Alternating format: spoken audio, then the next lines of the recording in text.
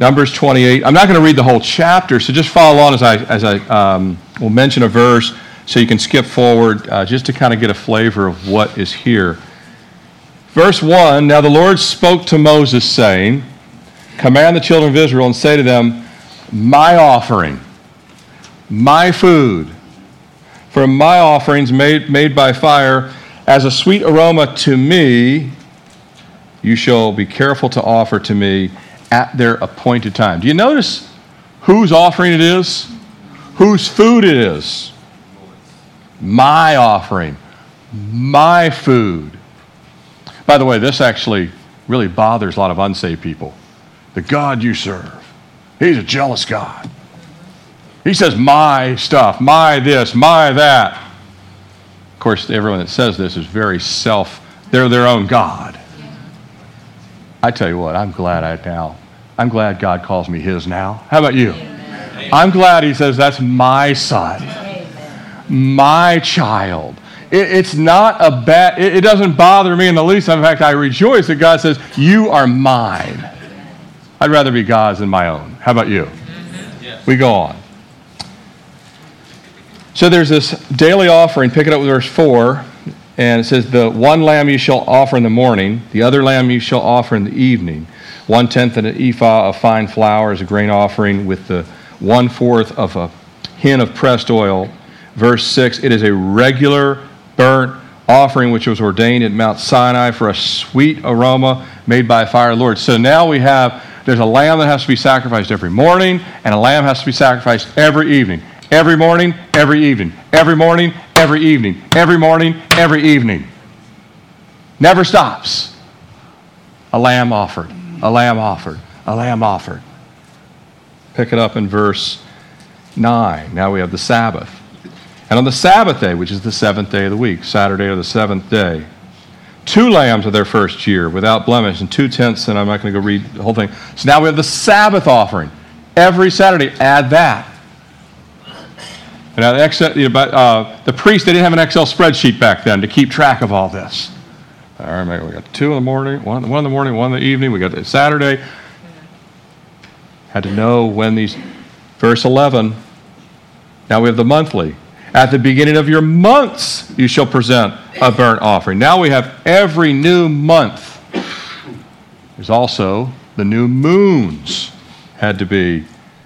And then we have the feasts themselves, starting with Passover in verse 16, and then into chapter 29. Again, you have these feasts. Now turn over, that's in the book of Numbers under Moses. Turn over to Romans chapter 12.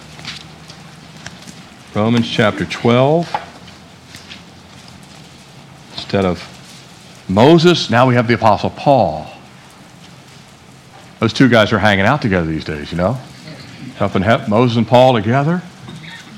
All-star team, you know, that if you look at it. But here we go, Romans chapter 12. Paul speaking, and now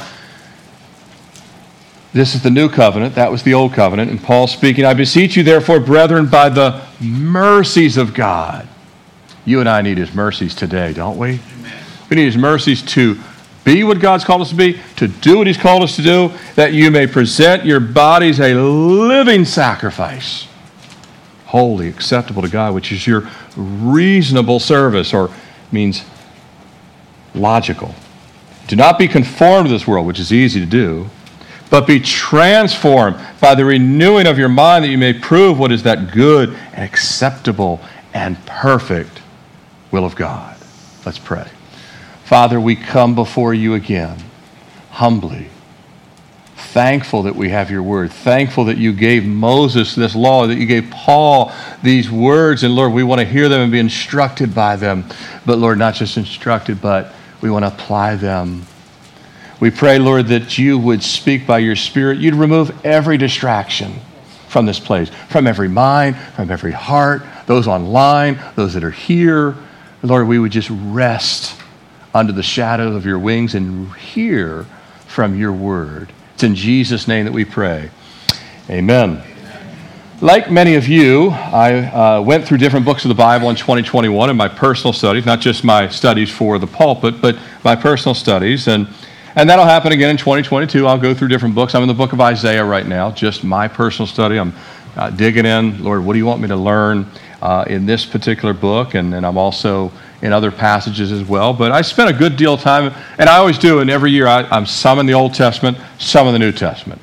Both, I want the whole loaf of bread, the right hand, the left hand, a little bit of both. But one portion I worked my way through was the Pentateuch, last year in 2020, the first 5 books of the Bible, the Torah, Genesis, Exodus, Leviticus, Numbers, Deuteronomy. I'm not a Levitical priest. They will return in the millennium. Only God knows who the Levites are in this. There are some out there. I believe God will divinely save them and revive the Levitical priesthood. So we don't have a Levitical priesthood in 2022 at this time, but we do have New Testament pastors, and that's what I'm called to be under the new covenant blood of Jesus. And by the way, in the millennium, the priesthood will be under the new covenant blood of Jesus too. So it's kind of a God bringing it all together, full circle.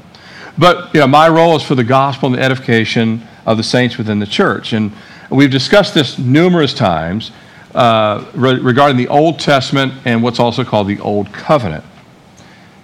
It is foundational, the Old Testament. There's pastors, we have some really hip modern pastors that will not preach from the Old Testament anymore.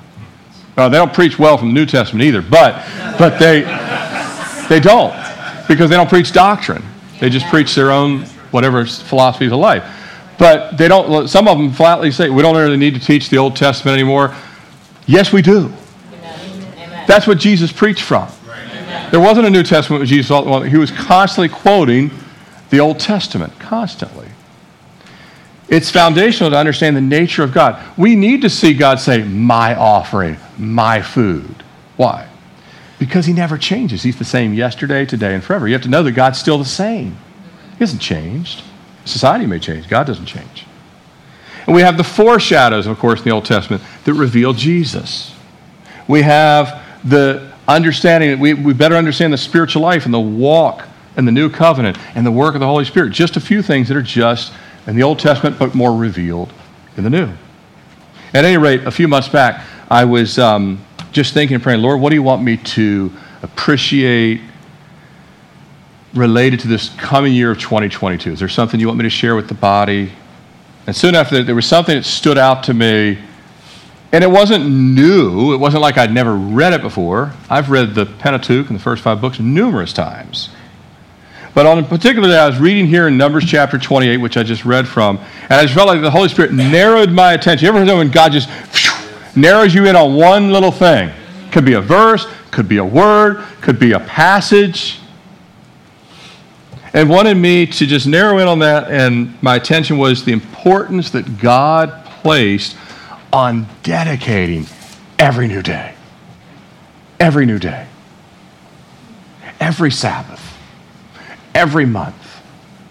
Every feast. To him. We belong to him. The offerings belong. It's every day. It's like this intentionality, by the way. You had to be really intentional about that. You couldn't miss a day. The priest couldn't say, you know what? Last week was a really hard week. We got ice storms, so no lamb today. The intentionality is so opposite of our casual, informal, non-committal society. Not that intentional. At least not with spiritual things. People are pretty intentional to get that Packer game.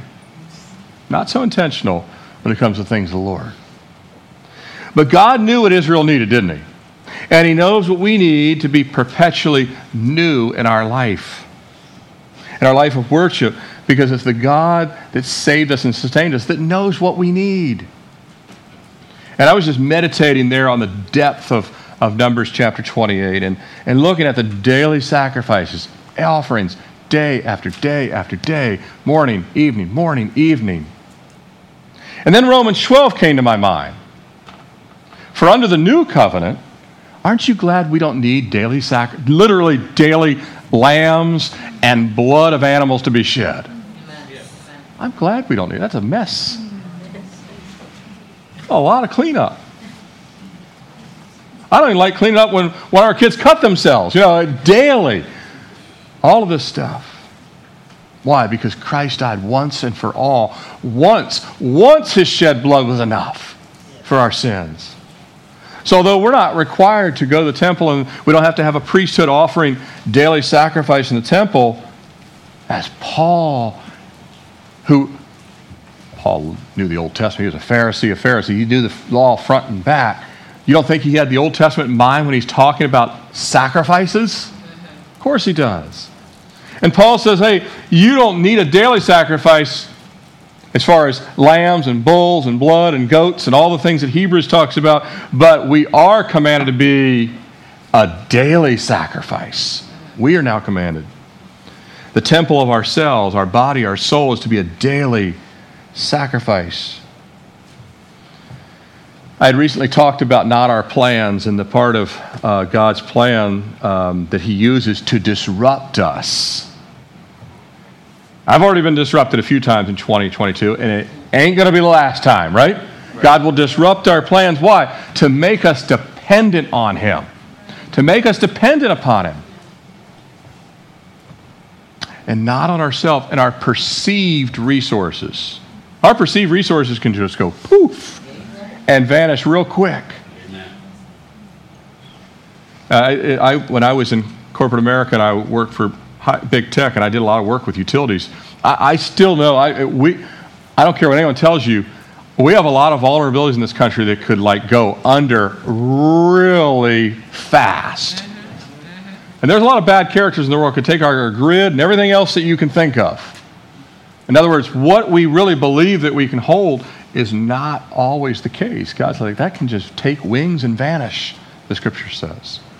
Our perceived resources. But today, even though I worked on this message, actually before Christmas, it actually builds on the previous 2 weeks. It wasn't my intention, but I see where they fit, where they overlay. And we're looking this morning at the importance of taking inventory of our surrender. Lord, am I really surrendered? Am I a living sacrifice to you? Am I something else? Am I not on the altar? Am I nowhere near the altar?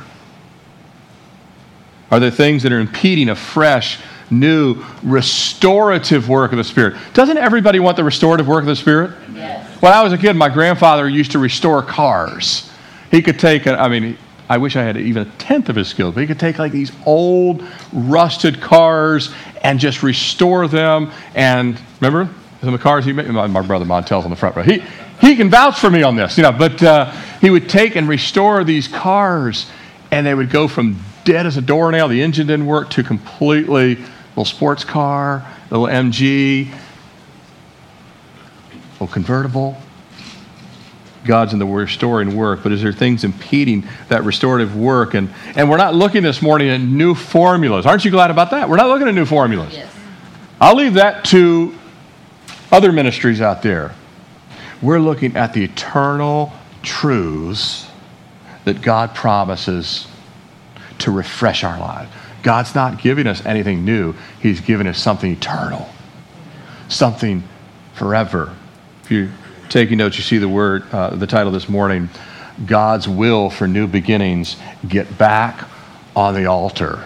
And some people have never been on the altar in the first place, so God will be speaking to you and those of you online if you've never gotten your life on the altar. He's saying, come get on the altar. But the rest of us that have, and maybe we're on it now or maybe we're close, God said, get back on the altar. If you're taking notes, first thing we want to look at this morning, I've titled, Re-Receive His Word. Re-Receive His Word. We're still in the first month of 2022. We have approximately 11 and a quarter months to go. We have no idea what the future holds. Amen. We have no idea. There could be things that take place on the world stage that will blow our minds. But if they do, we'll say, well, it shouldn't. That was actually in the scriptures, that kind of thing. Or it could be a very mundane, boring, nothing kind of year. It probably won't be. So anyway, just kind of heads up. I doubt that's the case.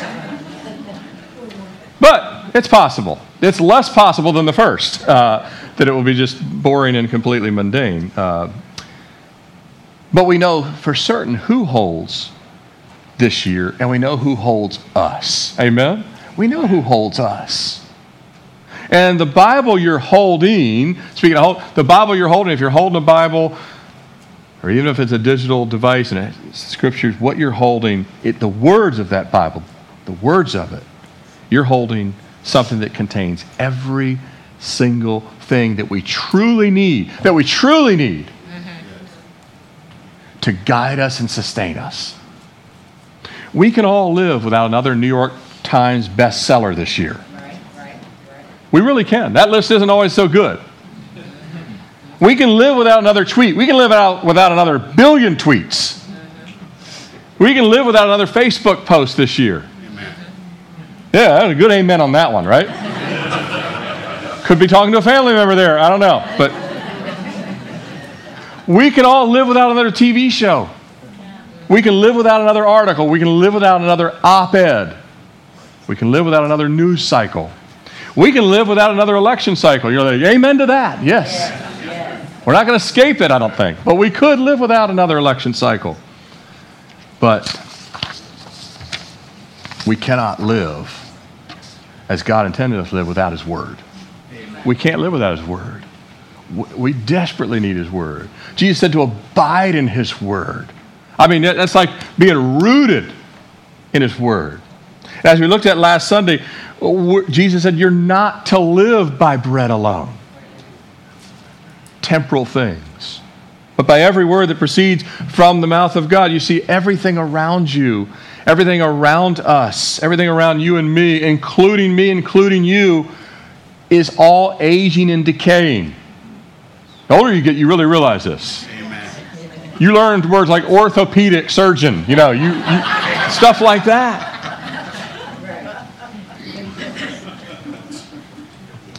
Even a brand new Tesla, which is something, unless somebody gives me one, and you're welcome to do it, but unless somebody gives me one, which is not likely, I will probably never own one.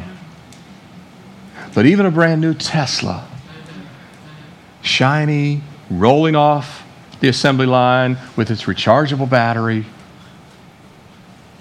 sustainable, right? It's already aging and has a declining lifespan as soon as it's manufactured. It's already declining. As far as its age, God knows how long that vehicle will last. And it's true of every single thing in this world, but not the Bible you're holding. Amen. Not the Bible you're holding. It never ages. It's ageless. It's evergreen. It's perpetual. Yes, it is ancient. God's name is the Ancient of Days. It is ancient. It is old, but it's present at the same time that it's ancient. It is contemporary at the same time that it's ancient. It is eternal. It is future, all at the same time. Matthew 24, verse 35. Jesus said these powerful words. He said, heaven and earth will pass away. Can you imagine? I mean, people love, our world worships this earth. I don't care if you're out, if someone right now is out canoeing and that is they think that's their church service or whatever it may be. People love it. Jesus said, all the stuff that you love, and I love the Caribbean blue waters, all that stuff is going to catch on flames. And he says, but my word will never pass away. Ever. The word of God is the one and only perfect, eternal, ageless, supernatural thing that you can hold on to in this lifetime. Everything else is not supernatural. The Word of God is supernatural.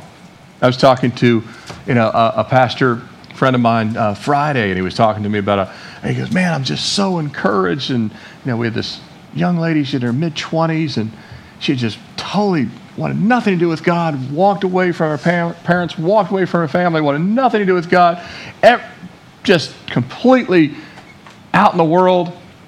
And then God got a hold of her, and she started living in her Bible, and God brought her a godly man, and now they're married, and they're serving the Lord together, and now they're back serving the Lord in His church. He goes, it was just a total, no one saw it coming. That's why we pray for revival, folks. Amen. But that's what the Word of God does. That's supernatural. You can't get that at a store. Amen. Or clicking on Amazon. It's supernatural. The word you're holding, unlike anything else, And yet it's new every day. And God wants us to appreciate His Word for what it is. If His Word is going to survive more than this earth, why would we invest more in the earth than the Word of God? The Word over the world. Word greater than the world. Charles Spurgeon said this. He said, great things and unsearchable has the Lord showed unto us. In other words, things we've already received, for which we praise His name. But there are greater truths in His Word, greater depths of experience, greater heights of fellowship, greater works of usefulness, greater discoveries of power and love. That's why we're looking at that in February. And wisdom. These we are yet to see if we are willing to believe our Lord. In other words, Charles Spurgeon was saying, no matter what God has already shown you, He can show you infinitely more, because the Word of God is a never-ending reservoir. It's depth. The Lord wants us to receive it. So I already believe the Word of God. God wants you to believe it more. More. Just like you can love things more, you can love the Word of God more.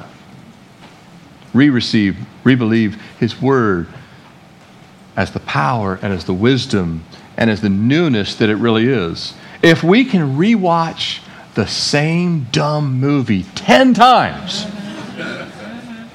I'm talking to all of us here. You know it, right? Those of you online, you know what I'm talking about. That's been on TBS 28 times, and I think I watched it 26. Same dumb movie for the 10th time. We need to come to the Word like it's the first time. Amen. Like it's the first time.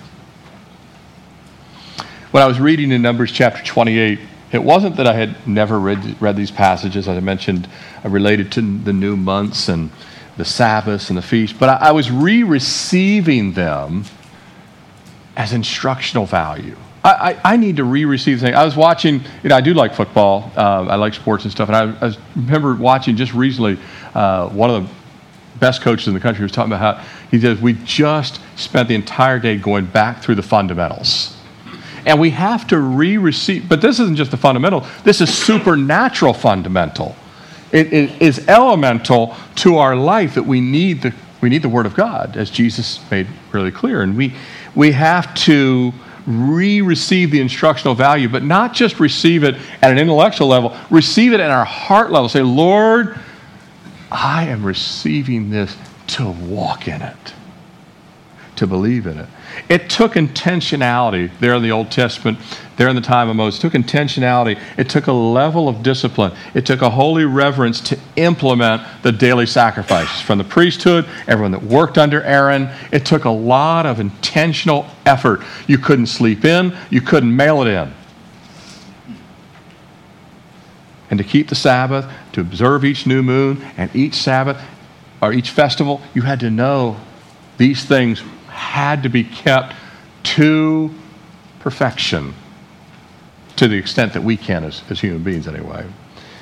And we would be wise to use this new year to assess our intentional commitment to the Word of God. Where is it? Where is the intentional commitment to God's Word? And in 1 Corinthians 10:11, speaking, and Paul was speaking to the failures of the children of Israel when they were in the wilderness, and they had a lot of failures in the wilderness. But he says, these things were written for our admonition. Admonition, it speaks of caution. It speaks of warning. It speaks of rebuke and admonition. God admonishes us because He loves us, right? It's a good thing. And that in and of itself is useful in saving us from unnecessary pain. Don't you like to be saved from some pain? Amen. I like it when other people have already done it royally wrong and I can learn from them. And I have a lot of that in Scripture. I can see, all right, don't do what Samson did on that kind. Don't do what David did here. Don't do what Moses did here. Do not slap the rock. Talk to the rock. Whatever it is. These things are written for our admonishment. And I'm serious about that. I know that we can joke it, but I want to learn from what people have done. I don't need to redo the same. And they would be the first to tell you. Those of you that are older, you don't want your kids and grandkids to make some of the mistakes you made, right? So when you're admonishing them, you're saying, no, I'm trying to save you some pain. So there's instructional value in that alone. But there's also the encouragement of Scripture, the guidance of Scripture, the support structure of Scripture. You can stand on. There's times where I have been shaken like a leaf in the ministry, and I've read a psalm or something, and I all of a sudden could charge hell with a squirt gun, right? So you have to get something that only God can give you. Right. We talked about this on our Wednesday prayer night. Encouragement is giving courage. Discouragement is robbing someone of courage. So the Word of God is meant to encourage you. It's to give you courage. It's to build you up. It's not just to save us from things that would cause us harm, but also to take us to heights that only God could take us to. I sometimes have referred in the last few years to these seeds of Scripture. My list is growing. It's up to 10 now. So, and this is not an exhaustive list, and there's many other things in Scripture. As we talked about Wednesday night, the Scripture is also medicine. But if you look at this list, it just gives you an idea of what Scripture does in the positive realm. First and foremost, Scripture is always there to conform us to Jesus. One of his names is the Word of God. Scripture is there because he's the Word. It conforms us to himself. It brings us the conviction we need. I can't really bring conviction to a person, neither can you. Only the Holy Spirit can do that. But the Word of God by the Spirit brings conviction. So if I can get someone to read their Bible, I don't have to worry about convicting them. I couldn't if I wanted to. But the Scriptures can convict them and will convict them. Number 3, it's the correction we need. It's better to be corrected by God on the front end than by law enforcement on the back end, right? The correction we need. If our young people would be corrected by the Word of God, they wouldn't need all the correction that ends up in other spheres. The cleansing we need. The Bible says the Word washes. And of course, it really brings us to the place where we cry out for the washing of Christ. But the Word guides us to that washing, that cleansing. It's the counsel we need that gives us counsel. As I said in the first service, many people, they don't really need counseling. They need the counsel of God. And there's a difference. The counsel of God, I'm not saying that counseling can't be valuable, but it'll only be valuable when people have received the counsel. One of Jesus' names is Wonderful Counselor. The clarity we need. You ever can't decide between this road or this road? Lord, I need clarity. The comfort we need. You know, we have people that are mourning loved ones, and whatever the situation, you've got other things in life that you need the comfort of the Scriptures. Nothing will comfort you like Scripture. Picking up Time magazine will not comfort you. Amen. It'll actually disrupt you more. The Scriptures will actually comfort you. The compassion we need. We don't naturally have the compassion we need. The Lord instills compassion. He used the Word of God to instill the compassion. Now, obviously, you have to be saved and have the Holy Spirit for this, the Word and the Spirit working together. But again, when I read the Word, I become more compassionate for people. The call, everyone has a calling in this world. We're all called to be ambassadors for Christ. We're all called to that. So you see the call on a more regular basis as you're in the Scriptures. And then lastly, the courage, as I mentioned. We need courage in a time where people are petrified. People are lacking courage. In Hebrews chapter 4, verse 12, you guys, I know this passage. I've quoted it many times. For the Word of God is living and powerful and sharp. This is not true of any other book you'll ever read. No other book. I have my Kindle, and it has like 1,000 books on it. None of them are living and powerful. None of them are sharper than any two-edged sword. None of them are piercing the division of soul and spirit and joints and marrow, and a discerner in the intents of the heart. Well, I'm so glad the Word of God helps me. I can't even discern my own thoughts sometimes. How about you? And the Word of God tells me, this is your dumb thought, and this is the correct thought. This is your off-the-rails thought. This is this is going to make a bigger problem thought. This is the thought you need. And that's what the Word of God does, and many other things. If we neglect the Word, we don't believe the Word. If we neglect the Word, we don't really believe it. We can say we believe it, but God said, no, you don't.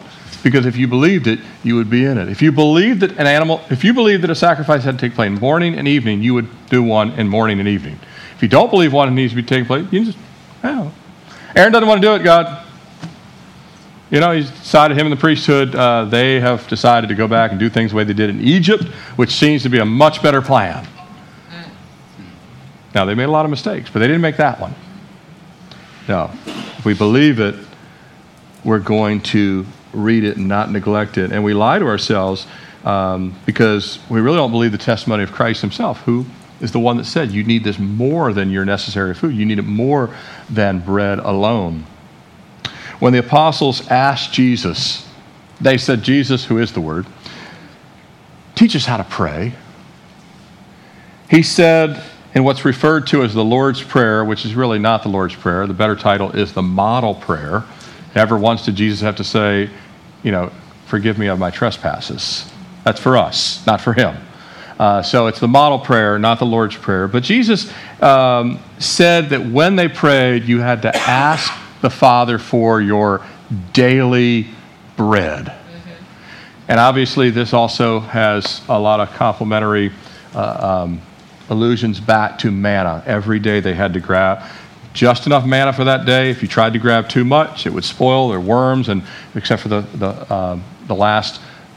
day before the Sabbath, you could grab 2 portions, and it would last all the way through the Sabbath, so you didn't have to go out and get it. But that was the only exception, because the Sabbath was sanctified and sacred for that purpose. But daily bread, everyone understood that manna was a daily thing. It would come out every morning, and there it was. And I've told you all before, when I was a kid, I pictured white donuts all over the desert. But that's not what it was. But anyway, in my mind, when I heard manna, I thought Sweet 16 donuts as far as the eye could see as a kid. And what, back when it was flannel grass, I don't know what they put up there, but I still saw white donuts, and that's to this day. Maybe you'll start seeing it now that way. But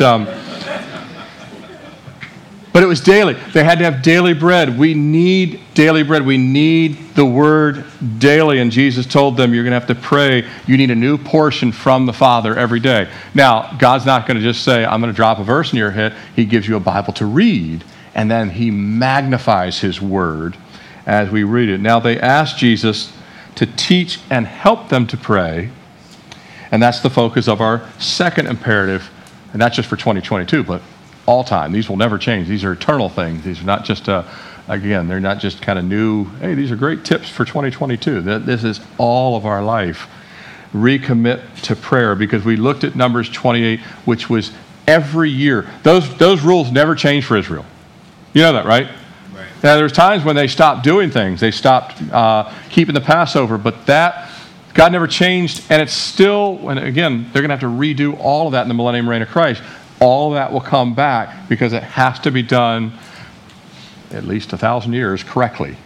And in our lifetime, God is like, he's not holding us that same thing, but he is, in principle, that we become just as dependent and obedient as Israel was called to at the outset. So Jesus, speaking of prayer, Jesus was the greatest example in prayer the world has ever seen. I think we would all agree with that, right? Jesus is by far the greatest example in prayer. The disciples could ask of no greater teacher than for Jesus to teach them to learn to pray. And notice they had to learn. Those of you online, they had to learn to pray. Anything, they said, teach us how to pray. I've been praying since, I prayed some before I was saved. How many of you prayed prayers before you ever got saved? Yeah. Get me out of this jam and I'll never do it again. That kind of thing. We've all prayed, but that doesn't mean we're in communion with God. But once you get saved, now you have the Holy Spirit living in you, and the Holy Spirit intercedes on our behalf, even in times that we're not even sure what in the world we should be praying. The Holy Spirit's interceding, but he is teaching us how to pray. And it's a lifetime journey. I'm still growing in prayer. I hope all of you are. That you'll grow in prayer. You can look back and say, I'm even seeing more intimacy with Christ than I did before. I'm growing. I'm understanding the throne room of his grace more. So there's a learning. But anything that we have to learn, if they say, teach us how to pray, anything we have to learn in life takes practice. Remember when Matt Wilder was up here and he was just slamming it on the keyboard. I mean, just incredible talent. His grandmother was a concert pianist, gave him the baby grand because he had the same talent. She could see he has the same gift, and it was obvious that he has incredible talent. And his fingers moving down the ivories, and just it's a gift. And lots of people have played piano for years, and they're still clunking on it, right? So he has a lot of natural talent. But I was asking him, I said, so what's your routine? He told me the day that he gave us that presentation. He has 4 others that he's memorized completely, in addition to that one. Wow. Totally different. And I asked him, I said, so what's kind of like, do you have to kind of, because he likes to run, and he's a way faster runner than I am. But and if you run, you've got to do it regularly to keep up a pace and things like that. And he goes, well, as far as piano, I practice about 2 hours every day. I thought once you reach a certain level of expertise, it's just there forever. It doesn't work that way with piano. It doesn't work that way with prayer. Amen. Jesus said, I'm going to teach you, but you're going to keep learning for a lifetime how to pray. I've said this often in the past few years. Even though we have to practice these things, it's the surrender, and it takes commitment, and we all know that it takes commitment, it takes resolve to do the things God's called us to do. But it is the surrender of our hearts, it's the surrender of our will that brings the ability to stay committed and be committed. Does that make sense? Yes. So, Lord, I give myself up. God says, now you're going to be a commitment-keeping person because you've surrendered you into the help of the Holy Spirit. If our prayer life is weak, if it's non-existent, we can be sure that we're not surrendered to Jesus.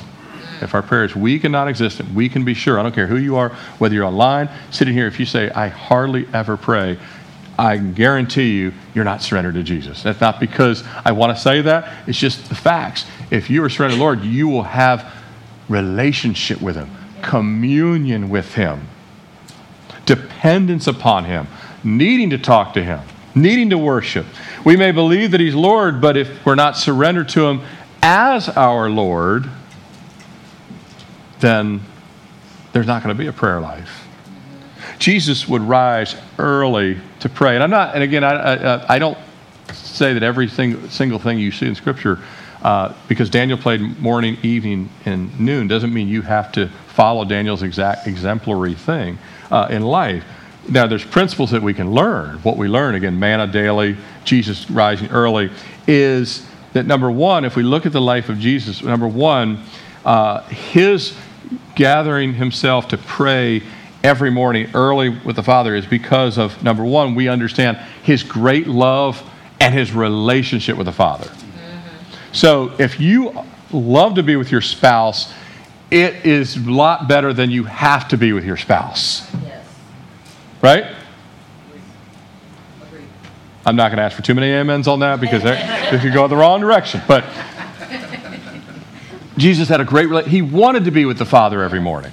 So God wants to cultivate that we want to be in prayer with Him. Number two, Jesus prayed according to the will of God because it was the Father's plan that Jesus' life would be empowered by prayer. And so it will be with us. If you want more power in your life, you'll need a prayer life. Yeah. Amen. It'll be empowered by prayer through the Holy Spirit who guides our prayers. Number three, He prayed to be an example to us of our deep need for prayer.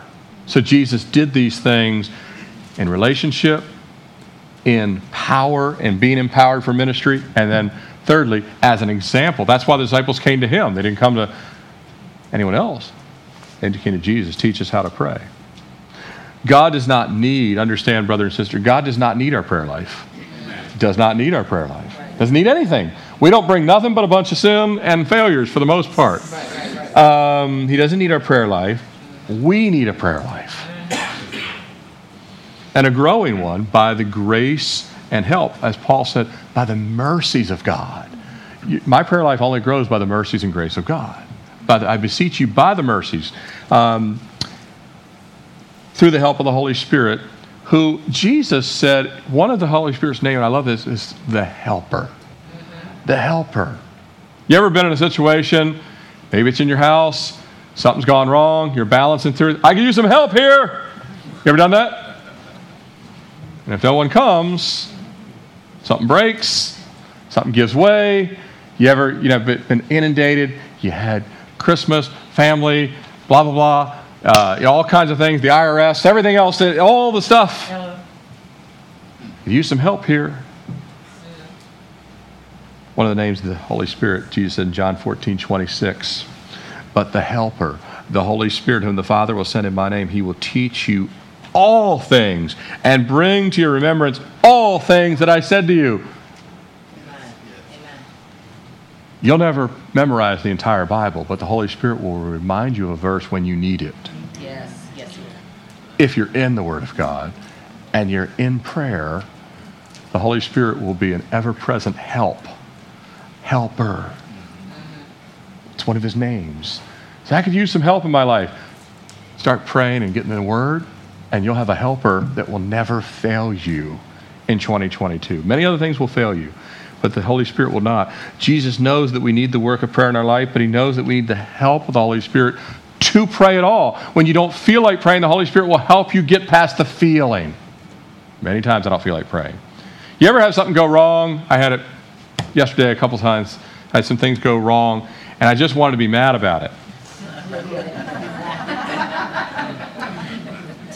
Even if it was for a minute. Give me a minute to be ticked off about this. But the Holy Spirit says, no, pray. I don't want to pray about it. I want to be mad about it. But the Holy Spirit takes us past that. Yes. And my wife can attest, I had a situation come up with in the neighborhood where just a little bit later, someone really needed help. And I immediately, because I didn't stay mad, I just prayed. God's like, now go be a light and a witness in this situation. Amen. He teaches us how to pray, what to pray. He promises to teach us and to bring to our remembrance the words of Jesus and the Word of God. And he always is going to say, no. Remember what I had you hear on the radio from that message or that passage you read?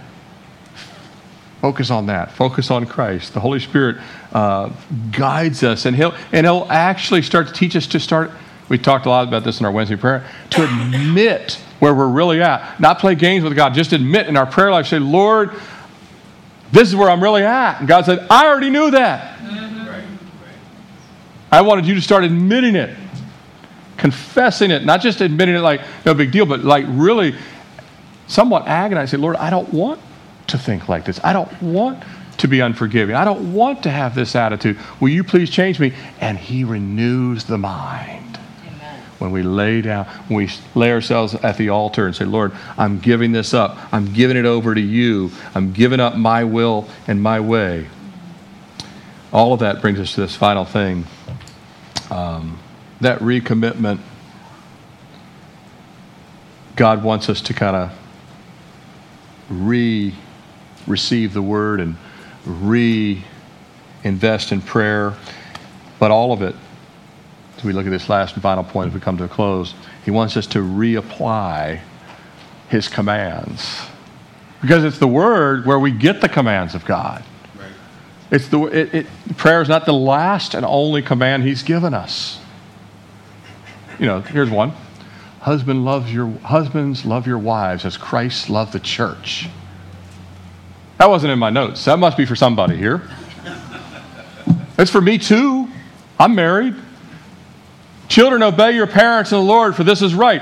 That's a command that's in the Word. Right. Amen. To know the Word is to know the commands of God. And you can't say, well, he considers this one important, this one he doesn't care about. He cares about all of them. Mm-hmm. He cares about the Sabbath offering. He cares about the feast offering. He cares about the daily sacrifice offering.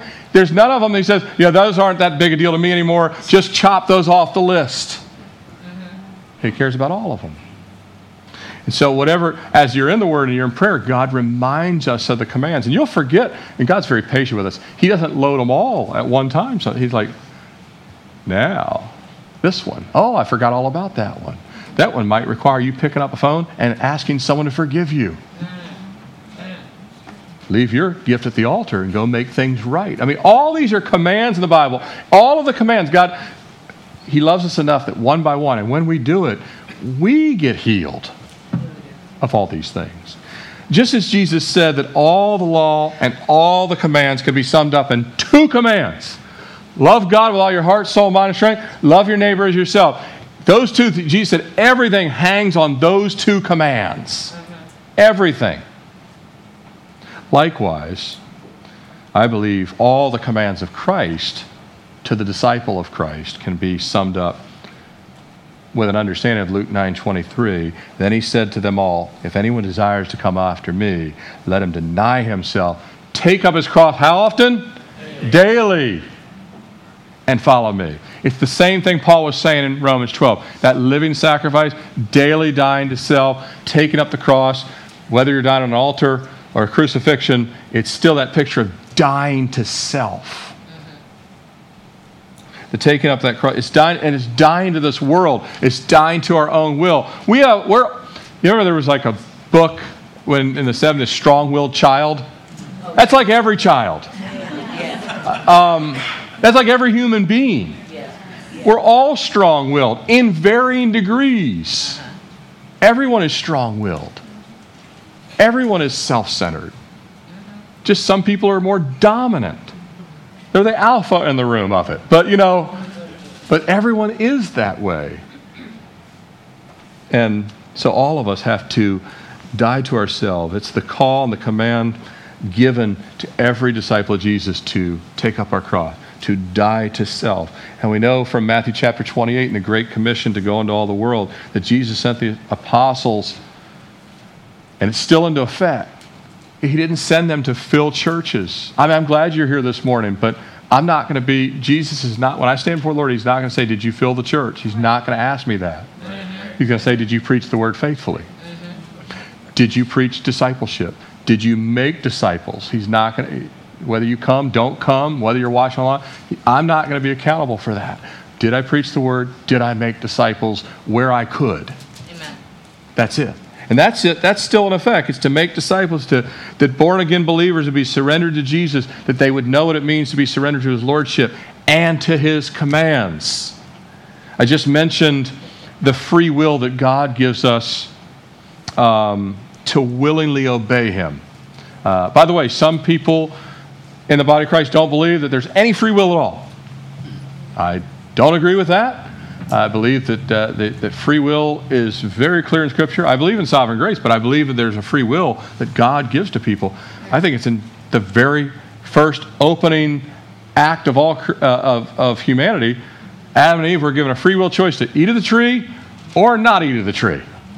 And if you say, well, they didn't have any free will, then that would mean that God made them sin. And I know that God cannot cause a person to sin. So it had to be a free will choice right out of the gate. Amen? God didn't force them to sin. So there was a free will choice. And there has been, God gives a free will. He gives enough common grace, enough light that all can come to him. But I mentioned that God gives this this choice to, are we going to yield to the Spirit? Are we going to lay down our life? Are we going to be a living sacrifice or not?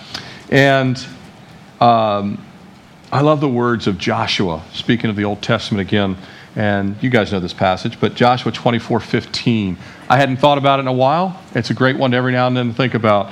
And Joshua, speaking to the children of Israel, said, if it seems evil to you to serve the Lord, choose for this day whom you serve. He goes, if you want to serve the gods of the Canaanites, go for it. Stupid decision, but if you want to do it, you can do it. You want to destroy your family and go pitch your tent towards Sodom like Lot did, you can do that. But he says, as for me and my house, we will serve the Lord. Amen. Joshua's like, I can't make your decision for you. I can only make it for me. And this is my decision. I've decided that God is more faithful than the gods of the Canaanites. That God is more than all the gold that could be gathered up and wealth accumulated and all the other things. So when Paul tells the disciples in Rome, and not just the disciples in Rome, all the church, that they have been called to be living sacrifices, they have a choice. They have a choice to be living sacrifices. You and I have a choice. Those of you online, we have a choice to be living sacrifices, that we can lay down our lives as an offering, or we can say thanks, but no thanks. I want salvation, but I want to do whatever I please with whatever I want to do with my time, my talent, my treasure. Whereas God says, my offering, it's not your time, your talent, your treasure. He says, my offering, my food. Like I said at the beginning, I'm glad I belong to God. He said, this is my Sunday. It's not even me, my time in the pulpit. God said, you're on my time. All of us. If you belong to God, you actually start to treasure that. It doesn't get you upset. You actually get joyful about it. That it all belongs to God. to lay down your life, and to say, this is mine, I just want salvation, is an incredibly ungrateful and arrogant response, isn't it? Yes. To the grace and mercy of God. Even if we don't verbalize it that way, if our actions are there, that's exactly what it is. And Romans 12 tells us, and again, it's our logical choice. It's reasonable to, given the sacrifice, Jesus shed all of his blood, he ruled the universe, and he shed his blood for us. Why would we not give back our lives to him? I'm thankful we don't have to keep today all the ceremonial commandments of the law. Right. I would miss a few. Not that good at keeping that long of a list. But there's still a cost and command today. It still costs us something. It still costs our will. It still costs laying down. And Paul's reminding the saints of God just to simply represent themselves daily. Look, you don't have to have the daily sacrifice in the temple, but daily give yourself to Jesus. Daily say, Lord, I'm giving you my whole life today. Use me at work. Use me at the office. Use me at home if you're a stay-at-home mom. Use me if you're a retired person. Use me. Just use me for your glory. I belong to you. And when we do that, new beginnings begin every day. Tomorrow and again with these ancient words of Scripture and the old rugged cross. Amen? Amen. Amen. Let's close in prayer. Father, we just thank you again that your word is forever faithful and true. And Lord, that if we obey and believe, if we believe first and obey these words, Lord, we just recommit ourselves through surrender. Lord, we just yield ourselves and Lord, we want to re-surrender to being people of the word, being your children in prayer, being those that obey your command, not just the ones that we think we like, but all of them. And Lord, we know and we're grateful that you not only save us and seal us with the Holy Spirit, but the Helper helps us when we don't want to do it, when we don't know how to do it. And Lord, you promise to be that help.